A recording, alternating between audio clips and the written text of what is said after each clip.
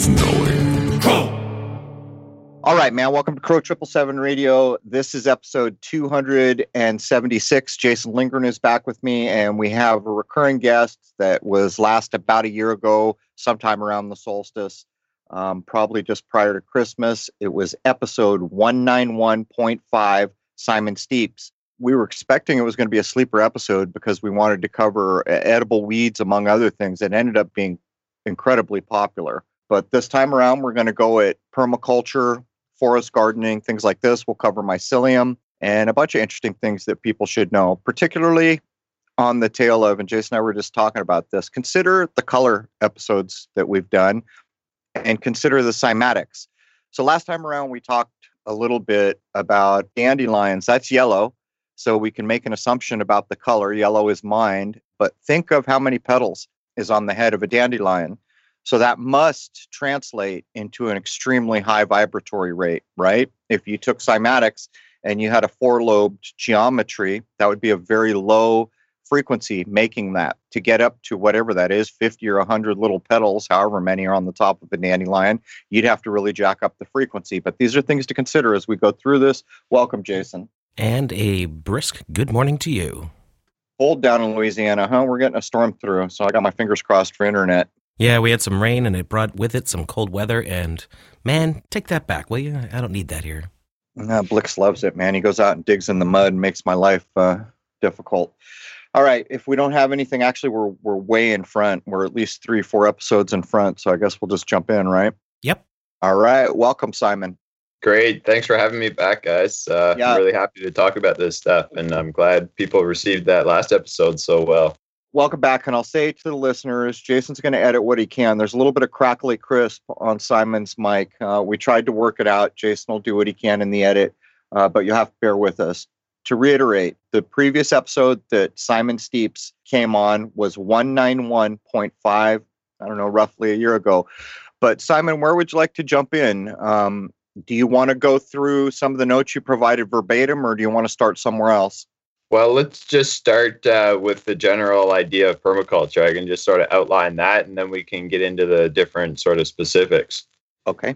So permaculture is basically a design science based on ethics.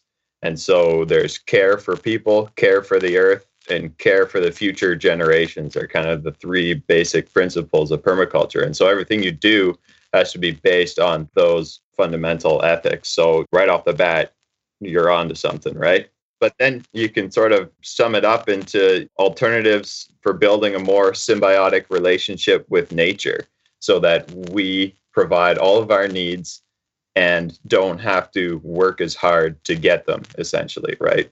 So nature's out here doing all these things that nature does, and nobody's interfering, and she produces all these great things like we discussed in the last episode. Now, permaculture comes in and says, okay, here's where humans are going to live. Now let's look at what nature's doing, and let's now design that little area around where we're going to live to really sing. So the idea in alchemy, again, where you exalt it, right? So we're exalting in an area around where we want to live, if you will, to really provide the needs that we require, be they food, medicine, water, shelter, community, power management, sewer treatment, all of these things that we need, we can design in a local sense that work with nature to be of benefit to, again, the future generations, ourselves, and the world around us. So it's a bit almost like alchemy here, where we're going to do what we're going to call science. It's going to be the science of plants and planting, but we're going to have a care for nature, and we're going to try to create and make things within the scope of what nature allows. And so this definition you laid down runs us in great to the next bullet point, which is symbiotic relationships. Now, there's a couple things I'd tee you up, I guess. In all the research I've done about people way back in the day, Lord knows how long ago, hundreds of years probably, realizing that, hey, I want to turn this rosemary into a tincture, but this old dude 300 years ago told me that if I plant this plant next to the rosemary is all the more potent for it. And so there's an example of a symbiotic relationship. But I notice in your notes, you actually refer to the relationship between the living things in nature as a guild. Yes. So that's a term in forest gardening that basically denotes a grouping of plants that maybe were specifically chosen to grow there. In the forest gardening sense, we often choose the plants that we want, but there's a balance as well in what I like to do where you allow a lot of things to come in as well, right? So there's this balance. But that's the idea. So they're growing together to help each other, right? So say you have an apple tree. So this comes into that keynote, like in your color episode there is really cool. Everything sort of resonates around this one particular thing, right? So that element in the guild is your central focus, which most likely in my areas anyway are fruit or nut trees, right? So you'd say an apple tree is a classic one. So you're planting your apple tree, but now instead of just sticking it in the grass, which really uses a lot of nitrogen, which is the main sort of growing element for plants, and a lot of water, and has the same root area, takes up the same spot in the soil as an apple tree. So the apple tree won't grow so well because it's competing with the grass, right? Now we're going to take out that grass and we're going to plant a whole bunch of things in there that actually benefit the apple tree so that it grows faster. So we're going to choose things that are nutrient accumulators. So they have really deep tap roots on them. They form symbiotic relationships, even on a smaller scale now, with specific bacteria that live on their root nodules, and they exchange atmospheric nitrogen, which is normally not available to plants, for starches or sugars from these plants, right? So now these plants are making the soil more rich for the apple tree to grow in, right? So automatically you're ahead. And the root systems don't compete, where the apple tree has like the spreading roots that are all nice in the topsoil and it gets all that water and nutrition there. These nutrient accumulating plants often have very deep tap roots. And so they're drilling deep straight down into the subsoil where the minerals and such are and bringing those up to the surface layer into their greenery parts, which die back every year, right? As winter comes, these plants deposit that nutrition onto the soil around the tree, thus building more organic matter, which you see on the forest floor all the time, and is why a forest grows on its own, essentially, right? So then you're looking at other things. So now how about insect-attracting plants that have really nice, beautiful flowers and smell good that attract your bees so that your tree gets pollinated even better, right?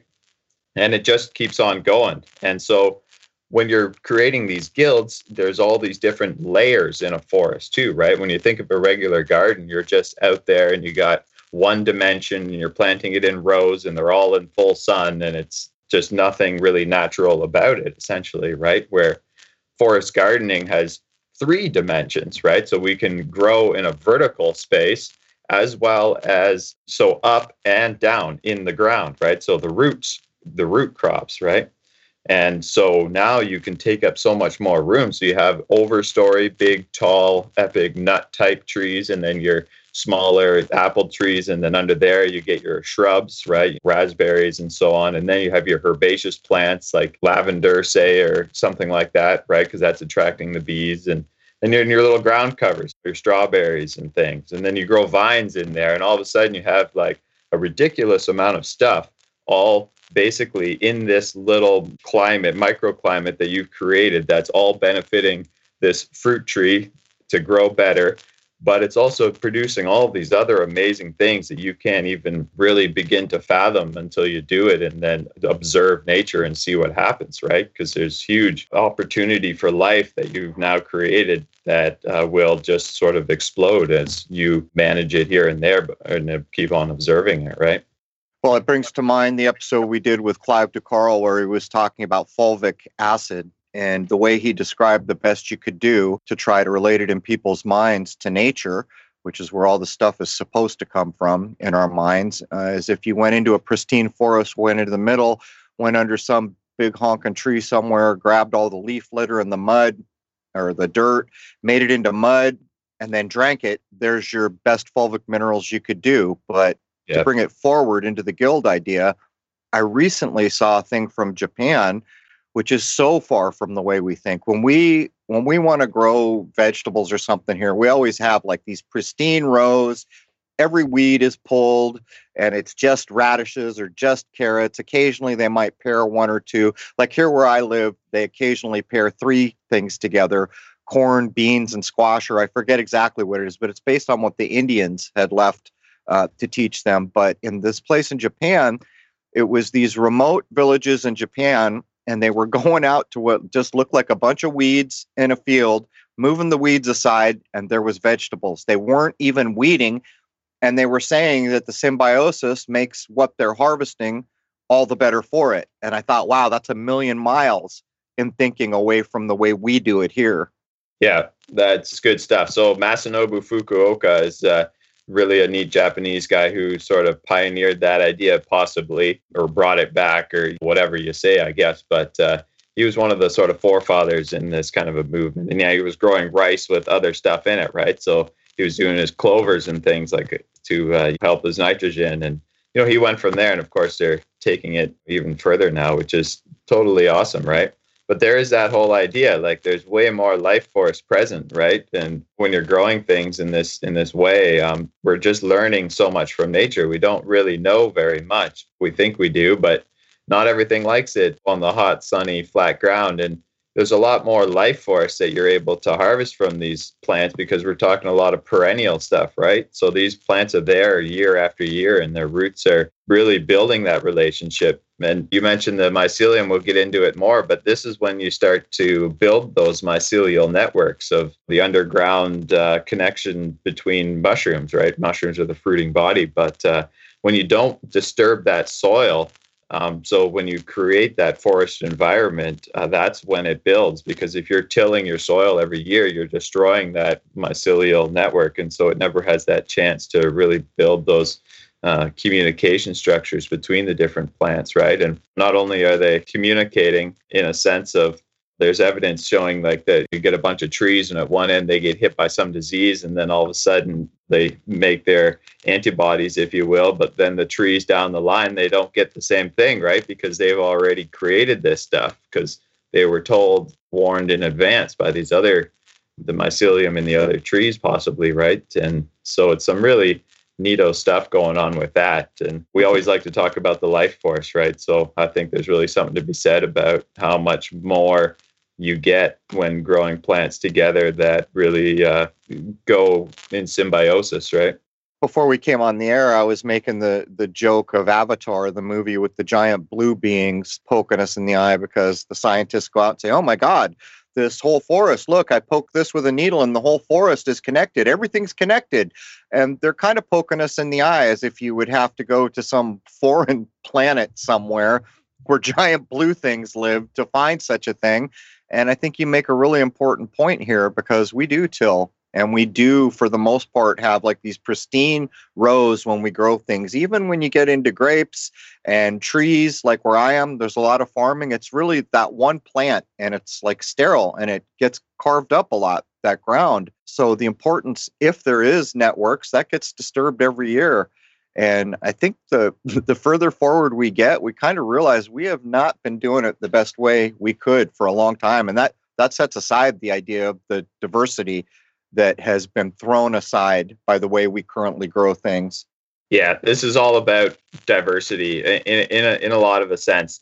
Like in the whole permaculture science, if you will, it's this overarching design way of thinking, right? And it's an umbrella that encompasses many things. So forest gardening is one element of this permaculture design, where you're creating a forest environment that you've intentionally designed with, of course, the help of nature all the time.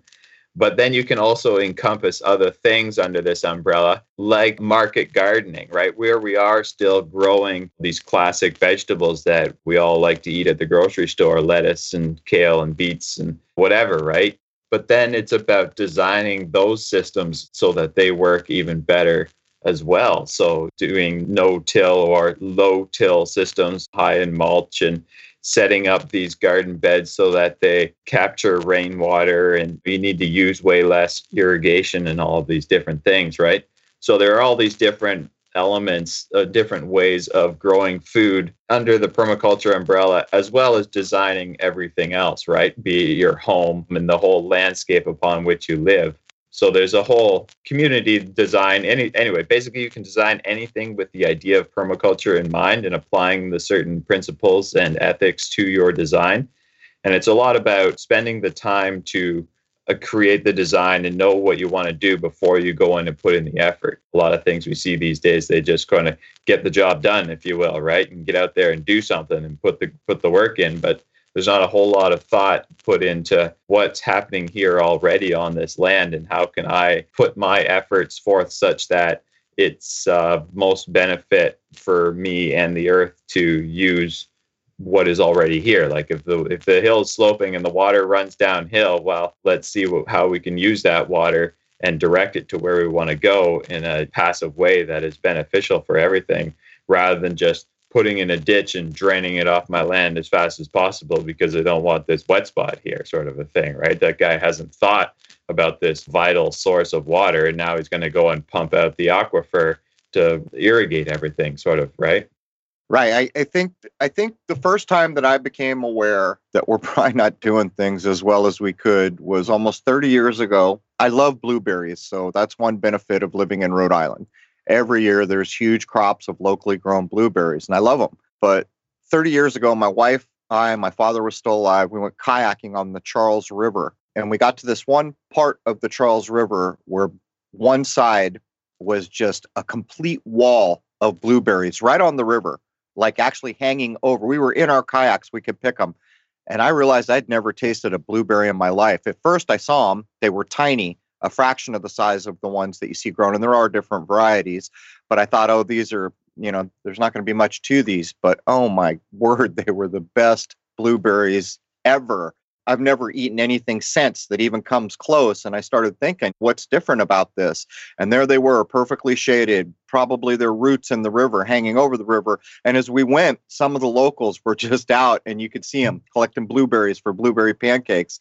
But that's really what got me thinking about it, because I can't even describe. It's like eating something that's just okay and eating something that is outstanding.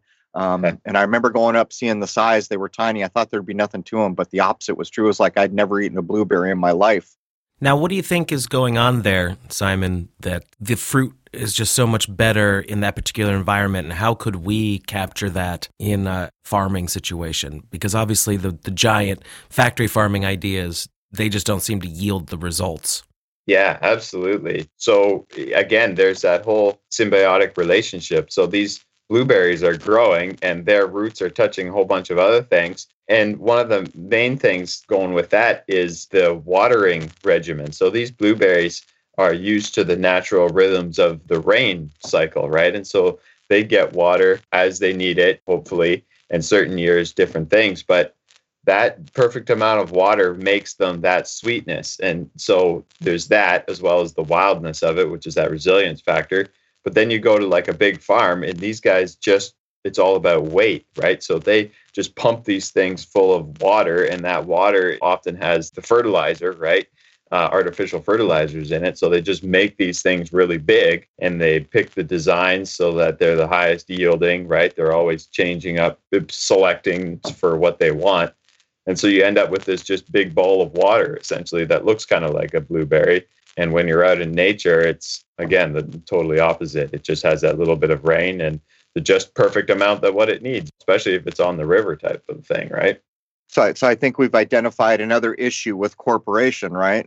What corporation values, and the only thing they're interested in, is volume and bottom line. At no point during the production is, I would imagine, the nutritional value and the quality per se as based on nutrition. Because let's face it, you can say a lot of things about quality, but isn't really nutritional value the only thing that matters? Well, taste, because people won't eat it. So probably has to be palatable. But beyond palatable, it's nutrition value. And so we've gotten to a system that is wholly abrogated from the things that actually matter. I mean, what if a corporation could somehow be, I don't even know, shuffled around so that the nutritional value of what they were producing mattered to the bottom line? Or I don't even know how you could do that. My point is, it's not just these sterile rows and the way that we've come up with science and fertilizers and all these things which are kind of against our health and the health of the plant too, if you want to be honest about it. but the nutrition is absolutely non-existent for the most part in the minds of the people creating the products, or should I say the vegetables and fruits. Well, yeah, absolutely. Right. So that's what this is all about here, is creating maximum nutrition. So that's one of the ultimate things with this too. Like the food growing aspect of permaculture is always the like really sexy part of it, if you will, right? Like that's what, when you say permaculture, that's sort of the first thing people think about is growing food, because I mean, we're so intimately connected to food, and when you grow it, you're using plants and it's all beautiful and all these things, right? So creating that nutrition, like, so we could feed so many more people on the planet. There's this whole idea of we need to do these big farms to feed so many people, but that's all, like you say, nutrient dead food, right? You could grow as many acres of corn as you want, but you're not going to thrive and you're not going to live off of it. Where this stuff you could grow on such a smaller footprint, if you will. Like, so cities is a great example, right? So many people are living in the city, and this stuff works so well in the city, like little backyards and any little green space. Like the amount of food and medicine that you can produce on these like small areas in the urban landscape is astronomical. Like some of the examples out there, it just boggles your mind to think about how much stuff they're pulling off of these little plots when they use intelligent design and work with nature and are out there putting in their due diligence, right? So it's really, really something to see. And I mean, the city really needs it, right? Instead of shipping stuff from all over, here we are. We can make some amazing strides growing food in the cities is one thing. When I was coming up, half of my family was in the Michigan area, and my grandparents always, and the whole time that I knew them, always had a garden, and in the yards that were big enough, they'd have a tree, a lot of apples and things like that in Michigan. I think there might have been a cherry tree at one point. But the way it worked was in that older way that we used to live, every neighborhood where there was enough room in the yard, there was at least a food-bearing tree, if not a small garden. And what would happen is when the apples came ready, there'd be so many, they just trade. So that person had pears or that person had something else. Can you imagine if in the cities now, or if you have any kind of a yard and you could choose one tree and you're in California, you say, okay, I'm going to do an avocado. Someone else a lemon, someone, and then you can trade all these things, because the truth is, and Owen, when we had Owen on, I asked him point blank, because there's whole groups of people around Owen now going back to the land, cultivating, growing, trying to be more self-sufficient. And I said, Owen, how many families could you feed on a single acre? And he reckoned it would easily be 10. And so when you realize it's, I think in our minds, with the modern way we live, and we've kind of gotten so lazy, we think it's too hard to do these things. But really, it does not take much land to produce a lot. Think of the amount of fruit that will come off one orange tree in the fruiting season. It's pretty much more than any one family could ever consume.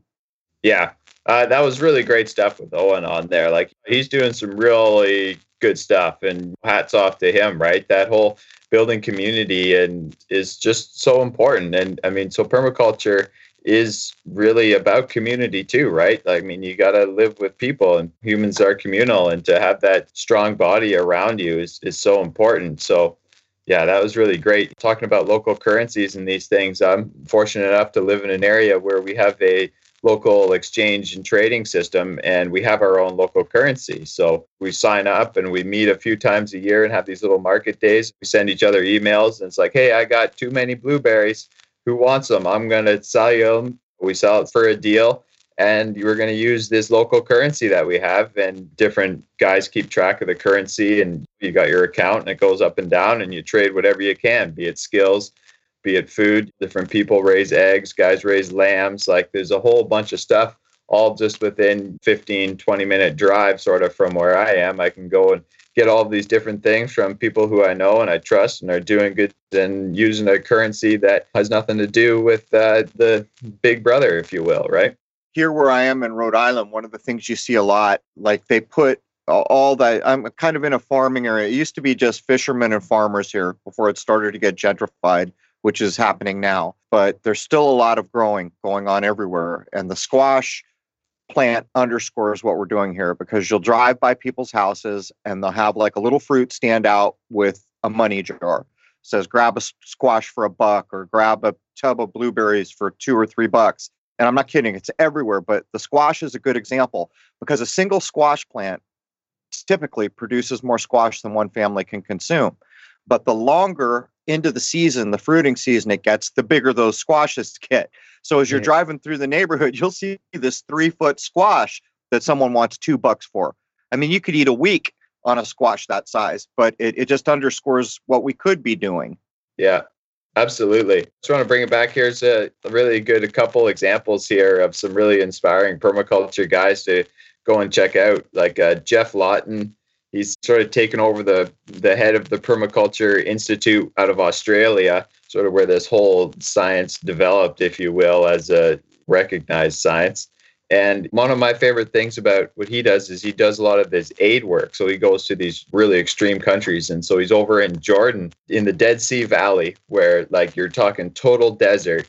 And he goes out there and working his magic, he grows a jungle, basically, right? And so in a few years, all of a sudden, they're producing all of these figs and all of these things. And nobody thought you could grow anything there because the ground was salt salinated from over irrigation and the ground was ruined. And sure enough, he goes in there and sets it up and they're growing this jungle, essentially, right? So you can go on the YouTube there and you can check out Greening the Desert and check him out. Like he's literally turning the desert back into a jungle that feeds the local communities, right? And all it takes is a little bit of human effort and some ingenuity and observing nature, and you're bringing it all back. So it's really neat to see some of the rehabilitation projects that are out there in the world. They just make us think that we're screwed, right? But really, sure, we've done a lot of damage with these big machines and things, but to then take those big machines and use them in like a well-designed, thought-out way and create these beautiful landscapes that harvest water appropriately and direct it where we need it and do all of these things that benefit life, right? So right now we have these really big flat Monsanto fields, but if you went out there with that same kind of equipment and started digging ponds and building mounds and directing these little water streams to do all these different things that provide different microclimates for plants to grow, it's just amazing how you can facilitate life. And that's really a prime time example there in such an extreme environment at the Dead Sea Valley. So highly recommend going checking out Greening the Desert by Geoff Lawton. It's real inspirational stuff he's doing over there. And then there's another guy, Sepp Holzer, and he's over in Austria. And so he's an old guy and he didn't know that permaculture was a thing, right? He learned this all just from observing nature. He grew up on the farm and he was in the Alps. So they have this really extreme farm. He has like, I forget if it's like 2,000 foot elevation difference from the bottom of his farm to the top. So he's like literally on the side of a mountain, right? So his dad gives him the farm when he grows up and his dad retires. And as a child, he was there having his own little gardens and observing things and doing stuff. And then he goes to farm school and they teach him all this stuff and he tries it and everything dies, right? Because they're telling him to spray stuff and do this and that. And he has no luck.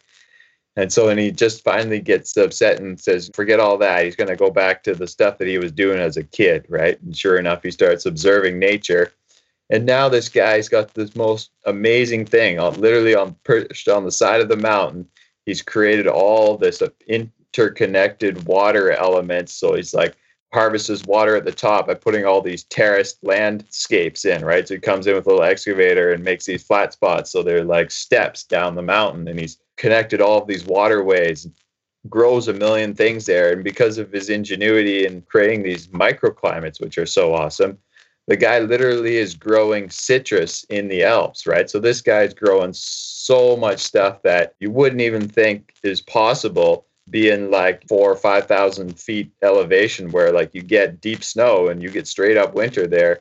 But just the way that he set these things up so that they really, you got your pond and the sun shines on it and it holds that heat and it reflects it back into the rock wall of the mountain where you sliced your little terrace out of and all these different things, right? It's just, you can't even imagine really the number of connections that get established in such a thing where he's got fish in his ponds and he runs his cattle on these places and all this just looks so wild. And if you didn't know, you would just think it was just this crazy sea of green, right? But once you start to understand it, it's like, oh man, those are apple trees and this is hazelnuts and he's growing this here and that and all these plants.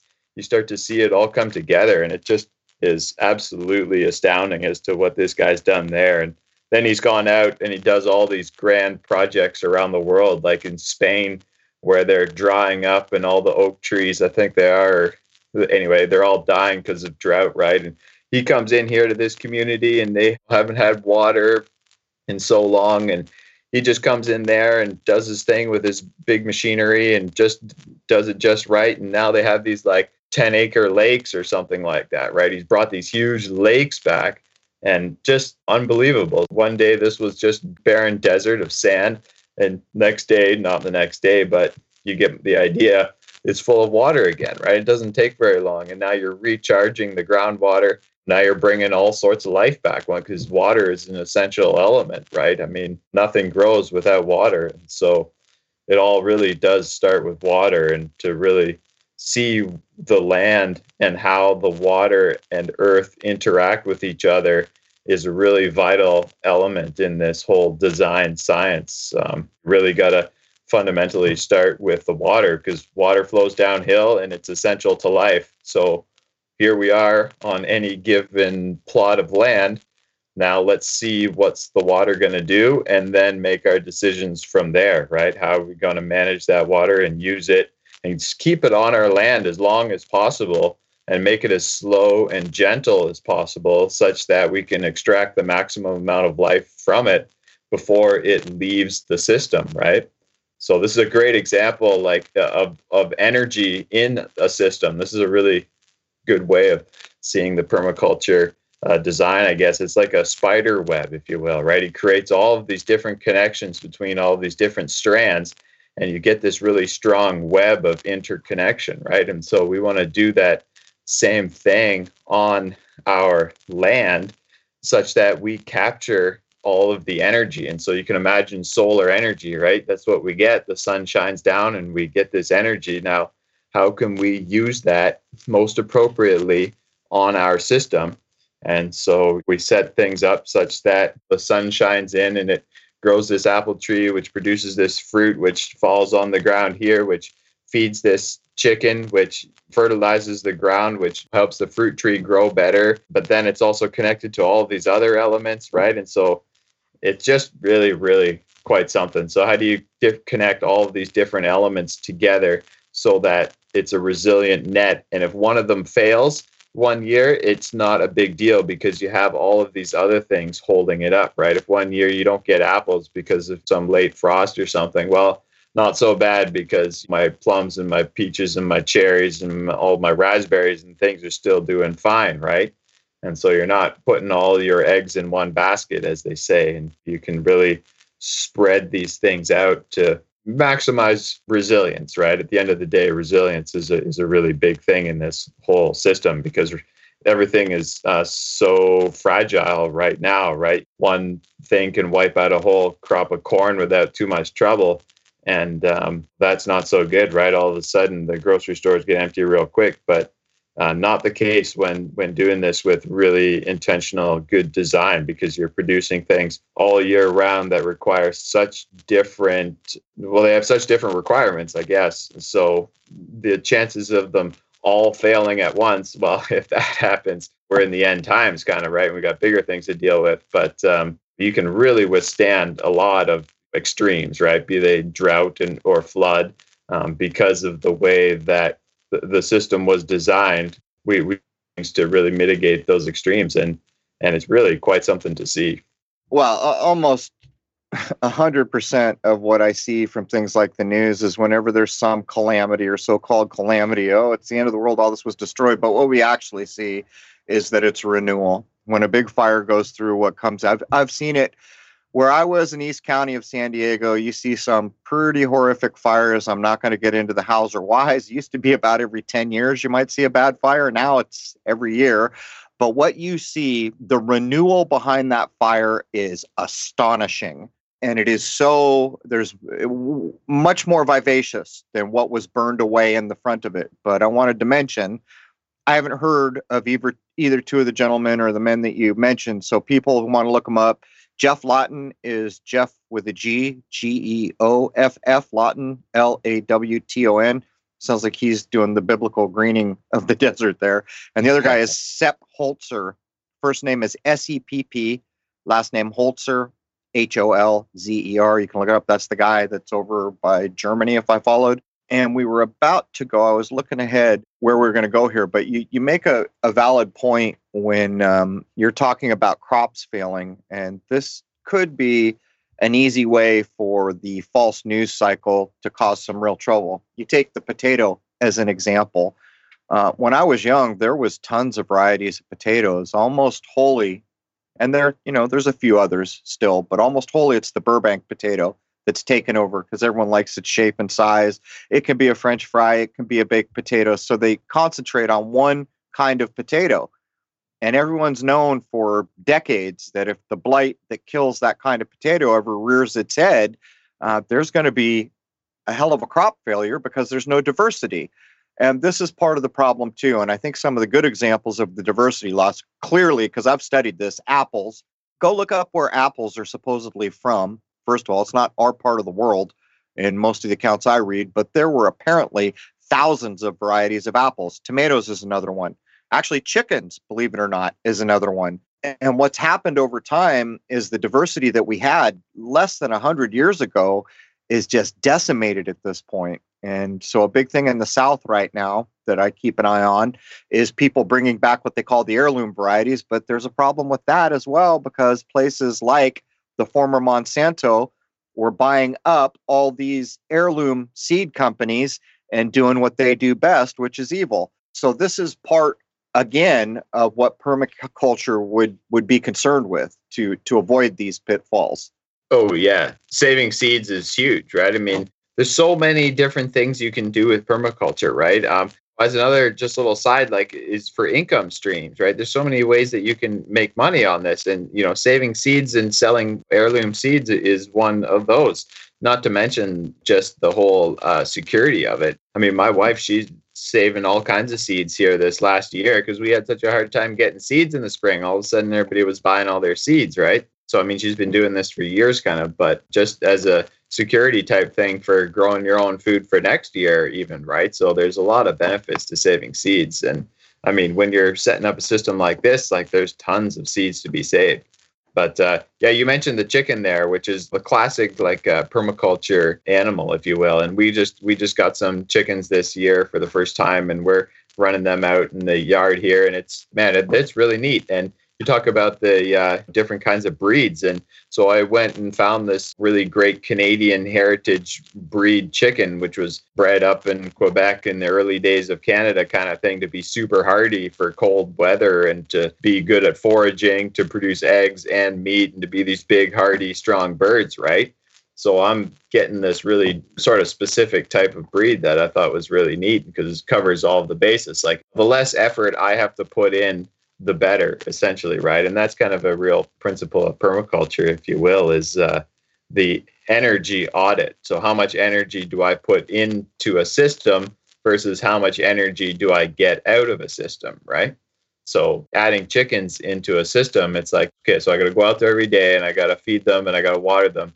And so the less I have to do all that, the better. And then they produce all of this energy, be it meat, eggs, fertilizer that they produce, the bugs that they eat. They do all of these beneficial things for my property, right? And then that helps the rest of the system grow better.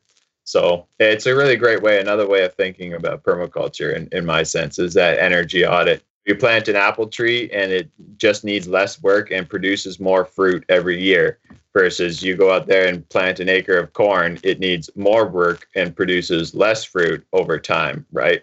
So your energy is going down in that sense, and the energy is going up all the time in the other sense, right? So it's really, that's it, sort of at a very fundamental level, is a great way to think. And every year it produces more and I need to do less work to keep it alive. So, I mean, that's nature right there, right? So I really enjoy that way of considering when making designs. How much energy do I need to put in versus what am I getting out of it? I mean, calories is just a way of good measure, because it's unit of energy, right? So you could just even think about how many calories do you get from that corn, and the energy to go into there. You can't eat, like, boggles your mind when you start to get into the building this tractor and paying for the diesel and all of this fertilizer and what's all entailed to even get this bloody tractor onto the field, versus this little forest garden of an acre over here where there's like one family working on it and they don't require any petroleum products to keep the thing going, right? And every year it gets better and better, and they need to do less and less because it's more resilient and more established and just kind of takes care of itself, almost with just a little bit of human manipulation, if you will, or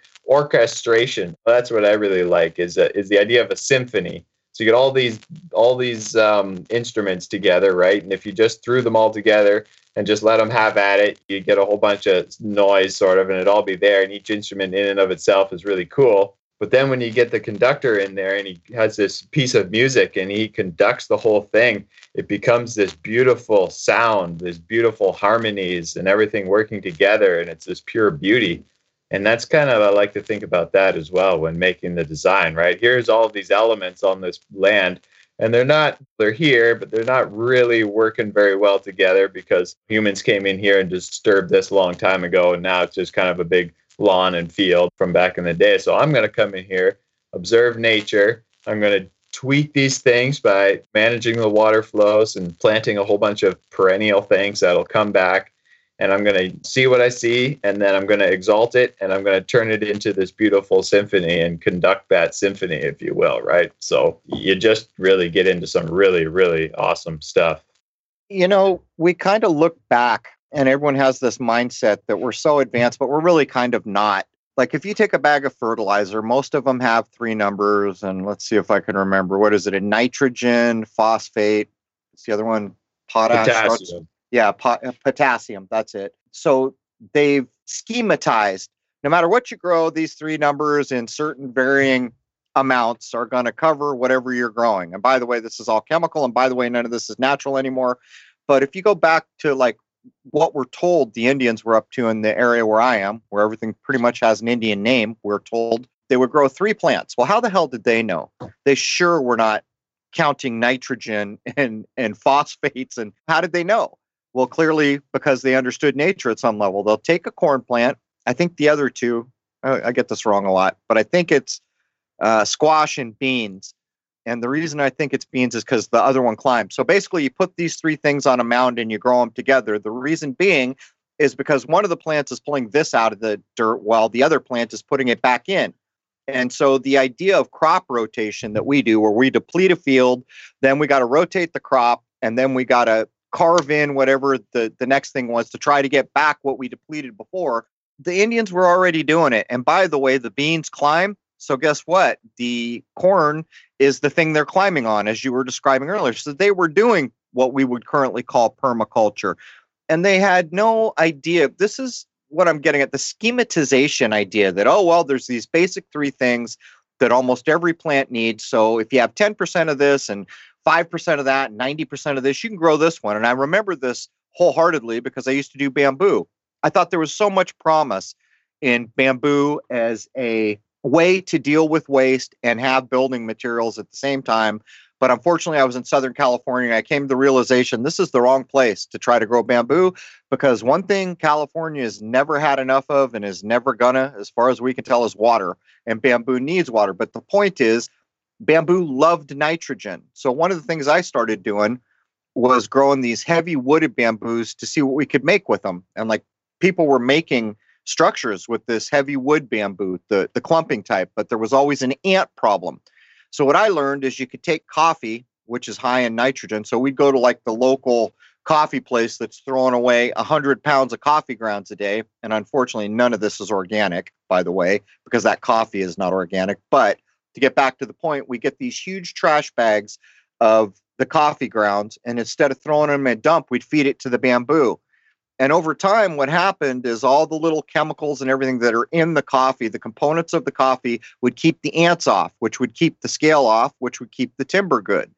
Further, we realized that there was a joke within the bamboo growing community that you never go inside to pee. when you're growing bamboo, because what's in your pee, the bamboo loves. And so we did tests with that, where like, what if you were just trying to recycle urine? Running bamboos do a wonderful job of it. There's all these things, but the problem is, I think, is that it's not going to produce a lot of business. But nonetheless, it doesn't prevent the individual. But anywhere you want to go before we get to the top? Well, I don't want people to feel intimidated if they have a small place, like maybe a little bit of a backyard, or even worse, they're stuck in an apartment in a city.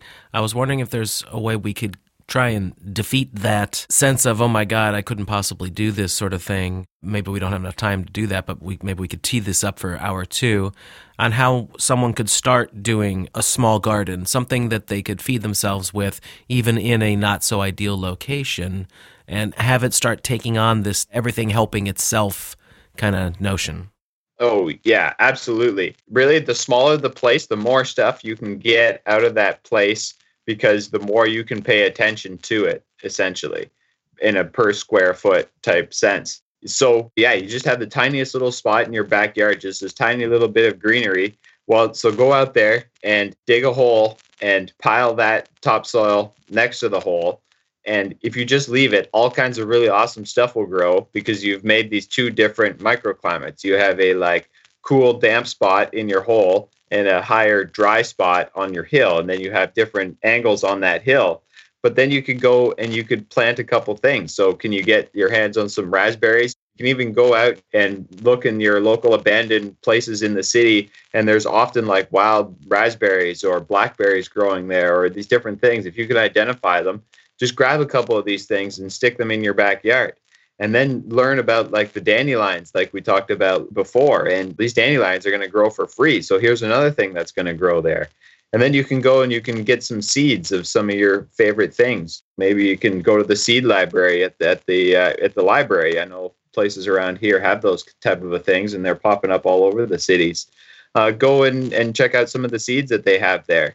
And you can go and just sprinkle those around, mix up a whole bunch of different seeds. And once you disturb your lawn by like tilling it or just turning it over with a shovel, or another way you can do it is get a bunch of cardboard and just lay the cardboard down on top of all the grass, and it will choke out the grass, put it on nice and thick. Can you find some leaf mulch, like bags of leaves in the fall, or wood chips, and spread that on top? So now all of a sudden you've choked out the grass and you've created this whole carbon matter at like the bottom of a forest floor type thing.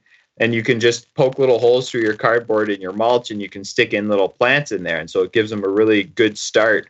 Now it's not competing with the grass. So you go and you buy a little raspberry or a little strawberry plant, and you stick it in there. And then you can use, like Crow, you were saying, your pee, right? I mean, using human fertilizer is so prime time. Like there's so much potential there, how much nitrogen and other goodness that we excrete that we don't use. So like you say, just going out there and peeing, and then you could water that down. So you have this little bucket of pee and water, and you go out there and fertilize your plants with it, like your raspberries and your little fruit trees and things. And then see what happens. Now just keep on observing nature, and it's going to change, and you're going to learn things, and you're going to start identifying different plants. And you get some of the books out there, and they start talking about these little plants. And I mean, there's great resources out there too. I'm going to give a shout out, I guess, to a couple of guys. Paul Wheaton is another one over at permies.com. That's PERMIES.com. Is this awesome permaculture forum. It's the biggest one out there and very active, and they'll answer all your questions. They got everything on there. It's super high quality stuff there. And he wrote this book, and it's called, it sums it up so well, Building a Better World in Your Backyard Instead of Being Angry at Bad Guys. Right? So this is it. He's got all these little tips for luxuriant environmentalism, he calls it. Make a huge positive difference from your home. And there's all kinds of awesome stuff in this book.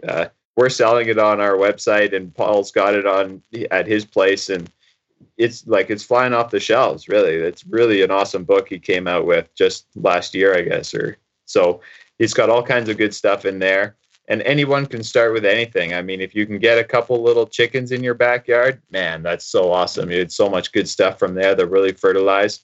But you can just really start small with just some little herbs in a little pot on your windowsill even is a big deal. And once you get into container gardening and see what other people are doing. Like, get inspired from what people are doing. Whatever your situation is, if you have a balcony, just go out on YouTube or something and type in like balcony gardens and see what comes up, or just type that into your search engine and see what comes up. Or like I say, go to Permies.com. Really, if you go to Permies.com and type in whatever your situation is, there's people who have a similar situation who are doing something really cool with it. And you'll get a little inspiration from that, and then just go from there and get your hands dirty. And once you start getting your hands dirty, nature starts responding, and you're going to grow all sorts of really neat things. And the potential is limitless, really, even with no funds at all. Like, you don't need money for any of this at the end of the day. So the potential is limitless. Just got to go out there and start doing some stuff. That's it, really. When I lived in an apartment, when I was still going to school, I was on the ground floor. So I got those big wooden tubs, and I grew peppers and things like that I missed from California that weren't really available here in Rhode Island. So I'll tell a little tale here, and it's true. And it demonstrates what I think is happening. The world is starting to want to do better. And I always make the joke Back to the Future, because they made the joke to poke us in the eye, except what they were using for wasn't so helpful. What I'm trying to use it for is attempting to be helpful. That we used to have all these ways that got thrown by the wayside that were good to go. Now, where I live here in Rhode Island, and this drove me bonkers, there would be these big open fields that used to be farmland that hadn't been for a generation or two.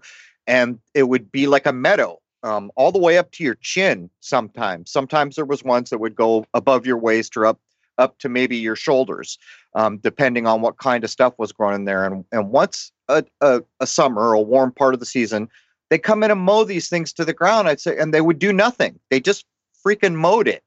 Now, what are they doing, man? Do they have no idea of all the life they just stymied by doing that? So anyhow, across the street, a little ways away from me, there's an old farmhouse. It's like 100 and something years old, and some very well-off people moved in and redid it.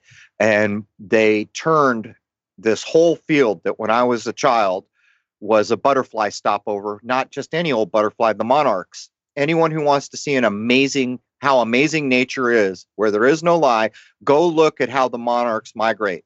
They don't even live the whole migration. They die and have young, and then the young take up the migration to complete it. Sometimes 2, 3, 4 times. It's amazing. And you can look up down in Mexico, those pine trees where they go. It's an amazing thing. But this field was one of the places where milkweed was growing all over and the monarchs came. So they turned this whole, 2 acres into a lawn. So one day I was out there chatting with them, and I told them the tale. I said, when I was young, man, we used to come in this field and all the things that were alive. But when the monarchs came, we'd look at the caterpillars, and then all the butterflies would come. I didn't think anything of it. So a year later, I come back, and all of a sudden they're plowing up the lawn. And so I'm watching, minding my own business. And all of a sudden, all this stuff starts growing. Lo and behold, it looks like a Monet painting. They planted over an acre of all the wildflowers from southern New England, and people are pulling over to take pictures of this. So I see her out there working in it one day, and I said, wow, this is amazing. And everyone stopped looking. She goes, it was because you told us what was here when you were young for the monarchs that we decided to do this. And I thought, wow, that one offhand conversation that I didn't think anything of. I thought I was just telling them what used to be. They realigned almost 2 acres, I would say, to go back to nature. And that's where we got to go, folks. We got to quit with this chemical fertilizer. We got to quit with the sterile farming techniques. We got to quit with all this modern sciencey crap that has no concern for nature. Basically, to use the phrase in a beneficial way, we have to go back to the future. Anyhow, Simon, why don't you tell folks where they can find you? Sure. Well, my wife and I got a little thing going on over at simonsteeps.com, and we're basically just spreading the good word about herbs and how they're here to help. So we have little herbal teas and some other good stuff that my wife makes, and we're selling on there, just little things. And that's the main place to check us out, simonsteeps.com. You can get in contact with us through there. And I'm happy to chat with folks. It's a real passion of mine, and I really feel strongly about getting the word out there. So I do my little part, and hopefully this is helping people. All right, just so folks know, Simon, that's self-evident. Steeps is STEEPS. That's Echo 2 E's, STEEPS.com. All right, that's going to be it for hour one of episode 276 with Jason Lindgren and Simon Steeps, basically covering permaculture. To refresh, Simon was first with us on episode 191.5, almost exactly a year ago. Join us for hour two at crow777radio.com. That's CRROW777radio.com. That's the only real Crow site. There's knockoffs that are up to bad. So join us on the other side. And I'd like to wish you all a happy, healthy, and higher-minded end to this era, which is speeding right up to our front door. There it is, man. Cheers.